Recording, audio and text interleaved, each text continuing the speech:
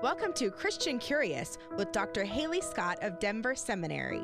What are the challenges we face in today's church and culture in a postmodern, post-Christian era?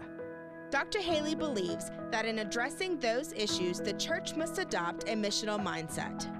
Christianity does hold the answers to the big questions of today's culture. Let's join Dr. Haley for today's edition of Christian Curious. Long before the Pew Research published the data on the decline of religion among younger generations, the Fuller Youth Institute, an innovative branch of Fuller Theological Seminary, was already studying ways to engage younger generations. This led to the landmark Sticky Faith, a national movement of leaders and families coming together to equip young people for lifelong faith. So, of course, they were a natural fit for the Lilly Endowment's Young Adult Initiative, which seeks how to engage millennials with the Christian faith. Our guest today, Steve Argue, is the Applied Research Strategist for the Fuller Youth Institute and Associate Professor of Youth, Family, and Culture at Fuller Theological Seminary.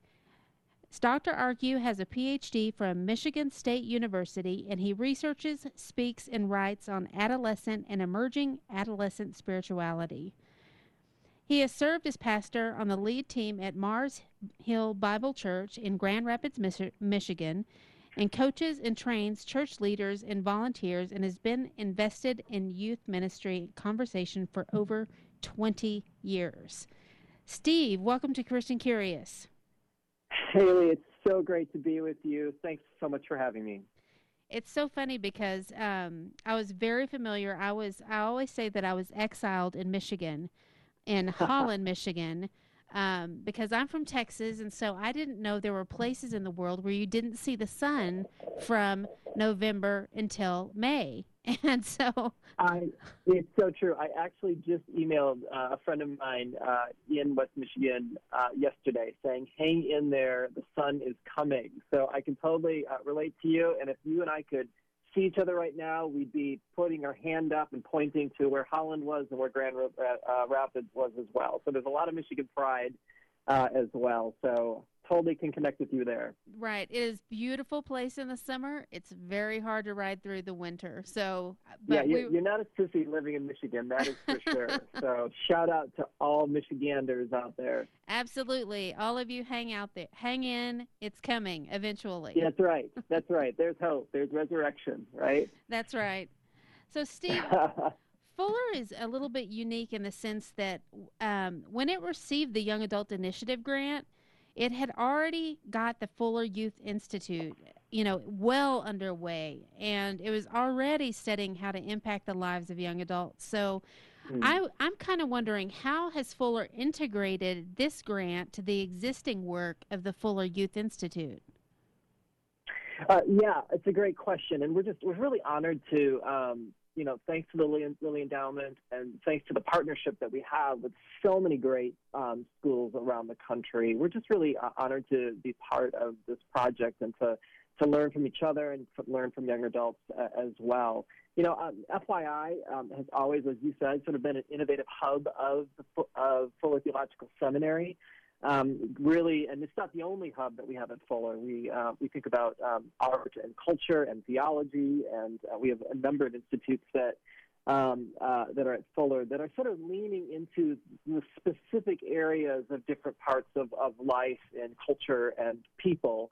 And we just have the privilege at FYI to really be focusing on this idea of adolescents and emerging adults. And so, one of our goals is to equip diverse leaders and parents so that faithful young people can change our world. And we just really believe that one of the ways that we can really advocate for young people, both adolescents and into their 20s, is through the research that we do and helping adults and parents. So, this has been sort of the trajectory that we've been on for a number of years. And this project just seemed to fit really well with what we were about. I mean, probably like a lot of schools, we're thinking about young people sort of beyond adolescence, right? Sort of the million-dollar question in churches out there is, where did all the young adults go, and right, how do we get them back, et cetera, et cetera. And so I think as we've gotten feedback from our ministry leaders, and in the conversations that we've had to continue to broaden our vision of what we mean by young people and how we advocate for them and how we equip churches to serve really a broader spectrum of what we mean by that. So we're just really excited to be part of it. So can you expound a little bit about what you mean about young adult and how you can conceptualize that? Yeah, so, I mean, you and I have both chatted a little bit about this in our face-to-face conversations, but I think just the whole phenomenon of emerging adulthood, really since the turn of 2000, the turn of the millennium, has really been an interesting phenomenon where I think research has grown for us to understand that the third decade of life is really quite significant. We know that it takes longer to grow up. We also know that young adults are looking to invest in this decade well, so they can get traction to be fully contributing adults in our society that is more difficult than ever. It takes longer to prepare. And the milestones that traditionally we know in the past that have been there, markers of marriage or parenting or buying a home or getting a job or et cetera, just aren't the same markers anymore. So this is an elusive decade for a lot of leaders, and the research is sort of beginning to inform and give some clarity, I think, at least to how we might interpret and serve this important time in life. So, for us, and I think the church especially, churches to have their eye on the ball as to who young people are, I think changes the way we think about ministry. Because if we know that if we're trying to solve something, but our perceptions are wrong about the people that we're serving, or we don't really understand them, then the things that we're going to offer them as far as support or otherwise are going to miss what they really need. And, I try to tell leaders a lot of times, like, sometimes the gospel that we preach really isn't good news to young or emerging adults because we completely miss each other. So, I think this study allows us to really ask these questions and test some of our ideas and learn from each other so that we can more faithfully serve those that we say we care about. Right. It does seem very hard to pinpoint, and what does a young adult mean? And I know that there are churches that try to put young adults from 18 to 31 together, and that's absolutely not going to work. And absolutely, because there are so many different stages within that, and I've had theories of my own on why this is so complex and why this generational pinpointing is so hard. And part of it, I think, is technology and the access that we have to information around the world. And some of the tragedies that have occurred, since 2001, have, turned over society and turned over what we thought the world to be. And so we're growing up in a different world, and it's very hard to pinpoint life stages as they have been for so long, for documented psychological history. Yeah, and you speak really well to that in a number of ways in the research that you've done. I would completely agree with that. I might add that I think that you're right about technology, and some of the research will bring that to bear, that it is actually shaping and changing the way we relate to each other and access information. It's changing the way that you and I teach at our institutions as well, right? So, there's so many things that are changing with that.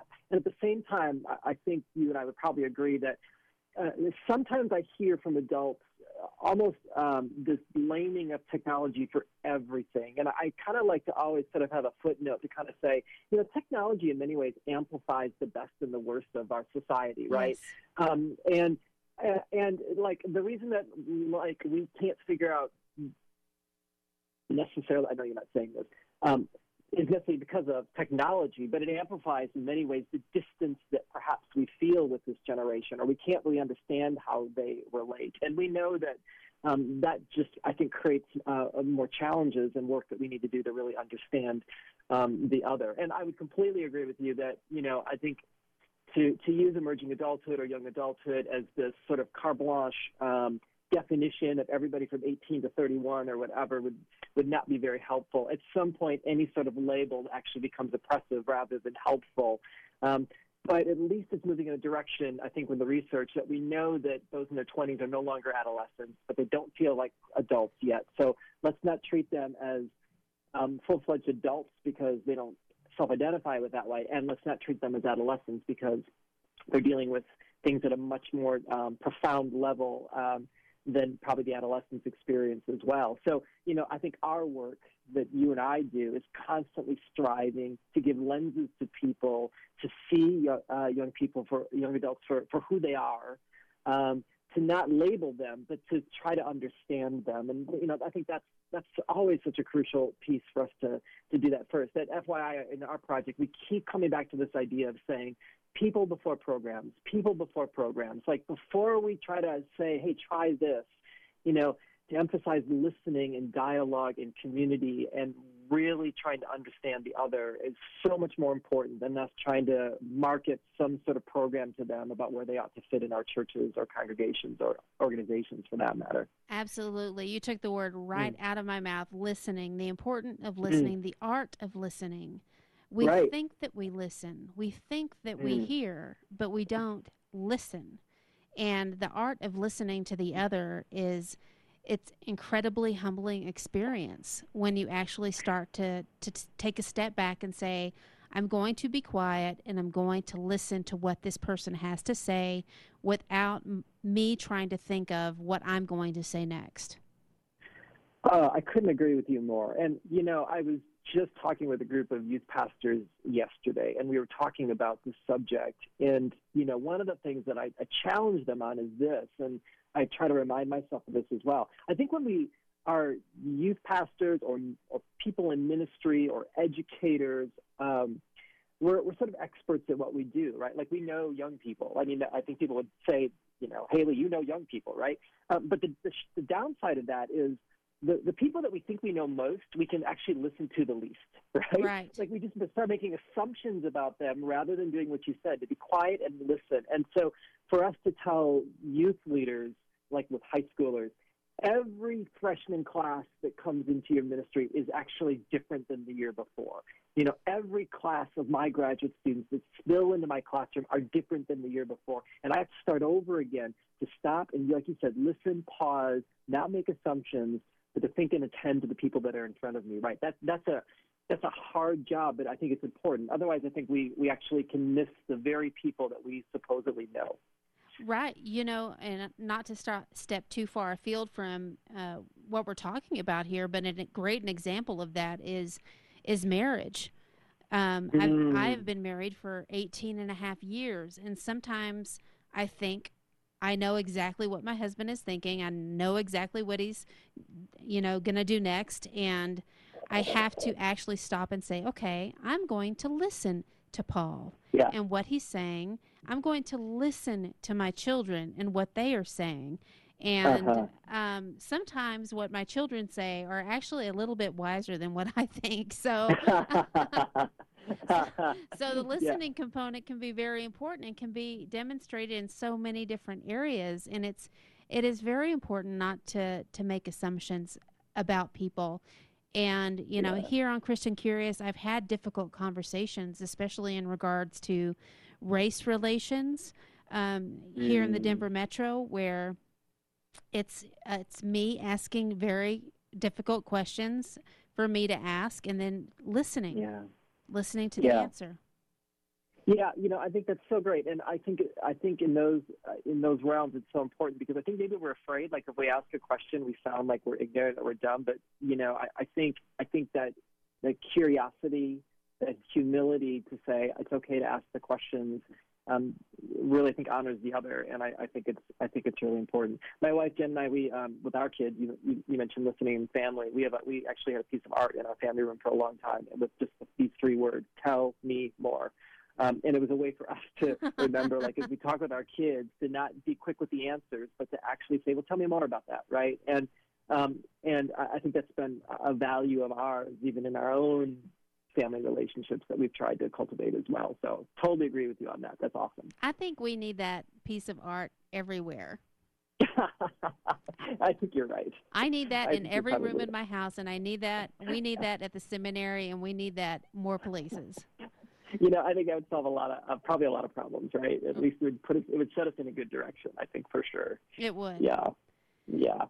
So, growing young is one of the components of the FYI, and so I have seen some of my churches actually go to the Growing Young website and get the materials and do the survey. And I would just love to hear you briefly describe um, what does growing young mean for a church? If we're trying to get a church to grow young, which means trying to get more younger people, what does that mean? Yeah, I think that's a great question. And, I think sometimes growing young is misunderstood as some sort of obsession with youthfulness. And that's not what we're saying. We're not saying that only young people matter either. Actually, some of our research with growing young would suggest that when there's focus on young people, the whole church benefits. And so I think it's a way, in many ways, to say, as we look at a lot of existing churches, we're seeing the average age of the attender getting higher and higher because there's just sort of been a missing population of younger people. And you and I both know there's a number of reasons for that. It's not just because young people hate church or they're never coming back. Their lives are in transition. I think we just need to realize that the third decade of life is a decade in motion, right? So, and a lot of people have. A lot of young adults have multiple jobs, or a lot of people will go to young adult events, but they won't go to service. Yeah, exactly. I always tell older people, I'm like, so would you do a 9 p.m. Sunday night service? They're like, absolutely not. I'm like, that's exactly how young people feel with your 9 a.m. service. But, that's another story.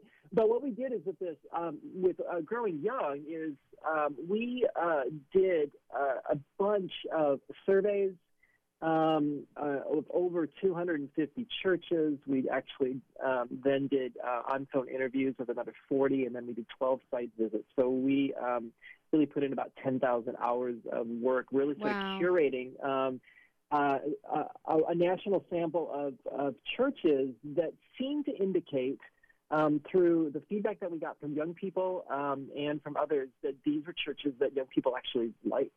And so what we wanted to find out was just like, we know that there are some churches that are struggling, but the churches that seem to be doing well, what were the characteristics or the core commitments that they seem to have? And what that came down to was really just 6 core commitments. And I won't elaborate on them all, but they're not like rocket science in many ways. They're fairly intuitive, but I think the research sort of brought them to bear. And they were everything from this idea of keychain leadership. How do we actually share and pass on leadership to a younger generation? And so there's an issue of power there and how we sort of hold that. There's this idea of empathy, which gets to this listening that we just talked about. Is the community an empathetic community that actually does ask the question, tell me more? This idea of Jesus' message. Jesus was obviously super central for churches, but it seemed to resonate with young people, not in an abstract way, but in a very tangible, everyday way, and that's what they're looking for with their faith. This idea of warm relationships. So one of the things we say in the book is that warm is the new cool, right? Like you don't need to be cool, hip and trendy. That's not what brings young people. It's actually this institutional warmth where a place feels like a family. And we know that from other literature as well, but even in families, this idea of warmth in a family actually is one of the conduits for passing faith on from one generation to the next. If children feel the sense of distance from their parents or a coldness, then there's a resistance oftentimes to passing the faith on from one generation to the next. Right. And I just want to interject on that point a couple of things. First of all, when I was a young person, probably about 13, I was in deep East Texas and going to a Southern Baptist church, and my parents were going through a divorce. It was really the first divorce in the community, and while they did not excommunicate us, they alienated us. And so I never felt that sense of warmth. So in fact, when I would go to service, people would move away from me and my family because we were not accepted. We were doing something evil. And it wasn't even me. It was my parents. But that was how I was treated. And that was actually how I ended up becoming an agnostic atheist. And so the warmth component can be so important. And Oh,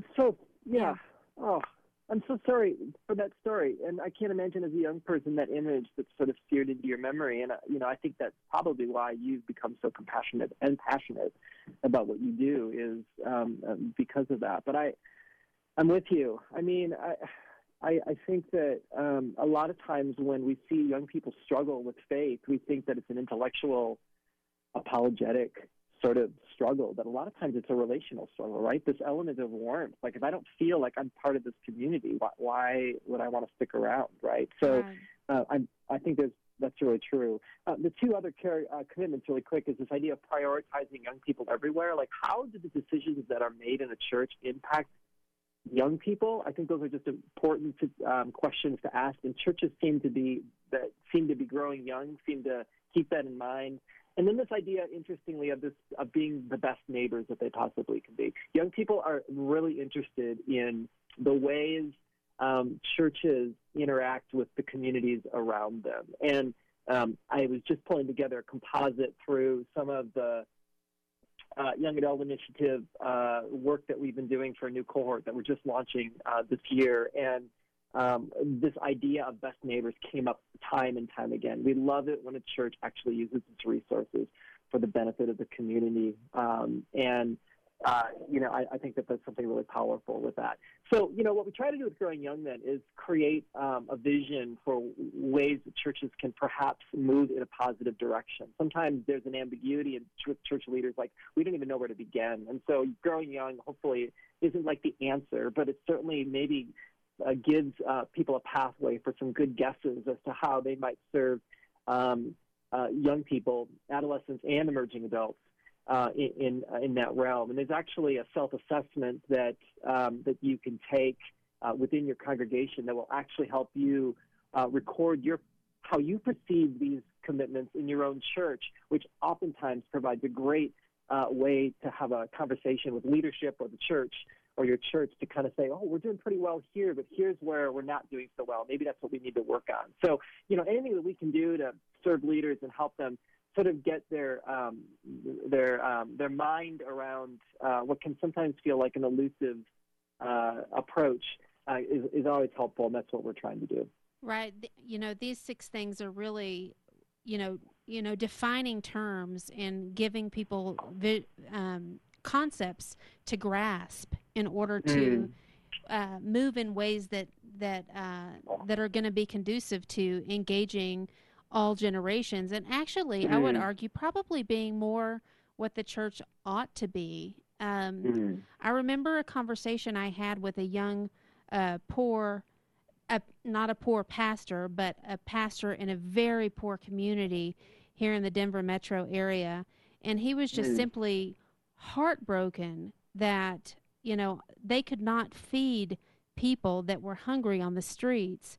The homeless population here in Denver is growing, and they did not have the money to feed the people that were coming to their door. And he was just, the heartbrokenness on his face and the tears that were welling in his eyes.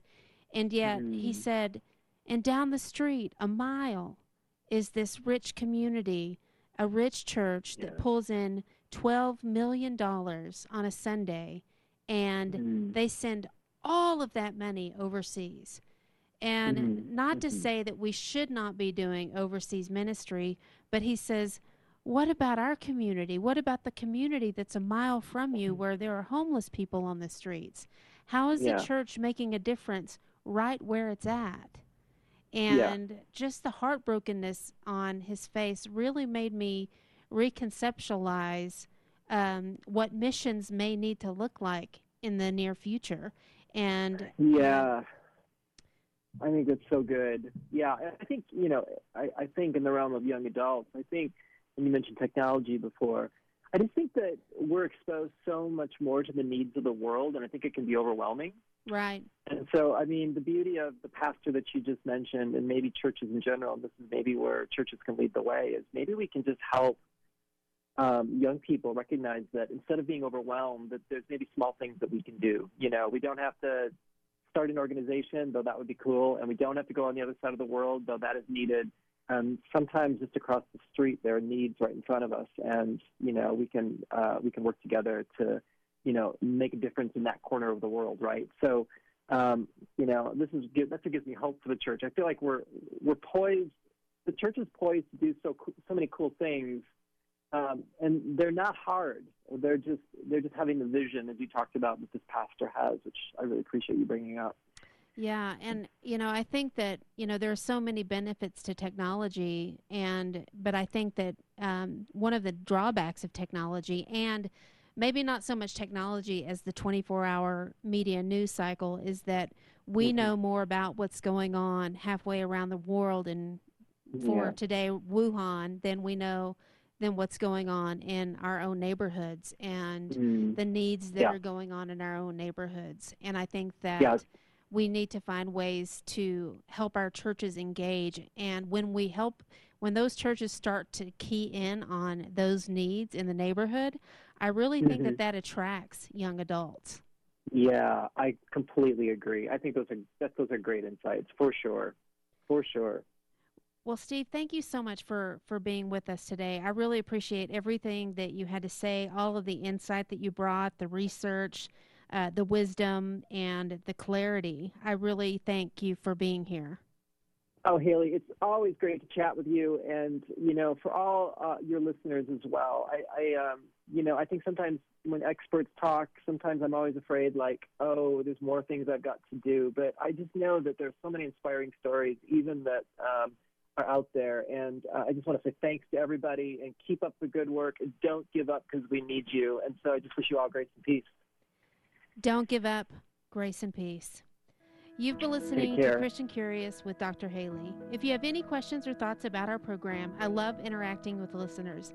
Please contact me at drhaley@christiancurious.org. That's DRHALEE at christiancurious.org. Stay curious. Thank you for listening to Christian Curious with Dr. Haley. You can contact her with your comments or questions about today's show at her email, drhaley@christiancurious.org. That's DRHALEE@christiancurious.org. You may also learn more by visiting the Christian Curious website, christiancurious.org. Join Dr. Haley again next week for Christian Curious on AM 670 KLTT.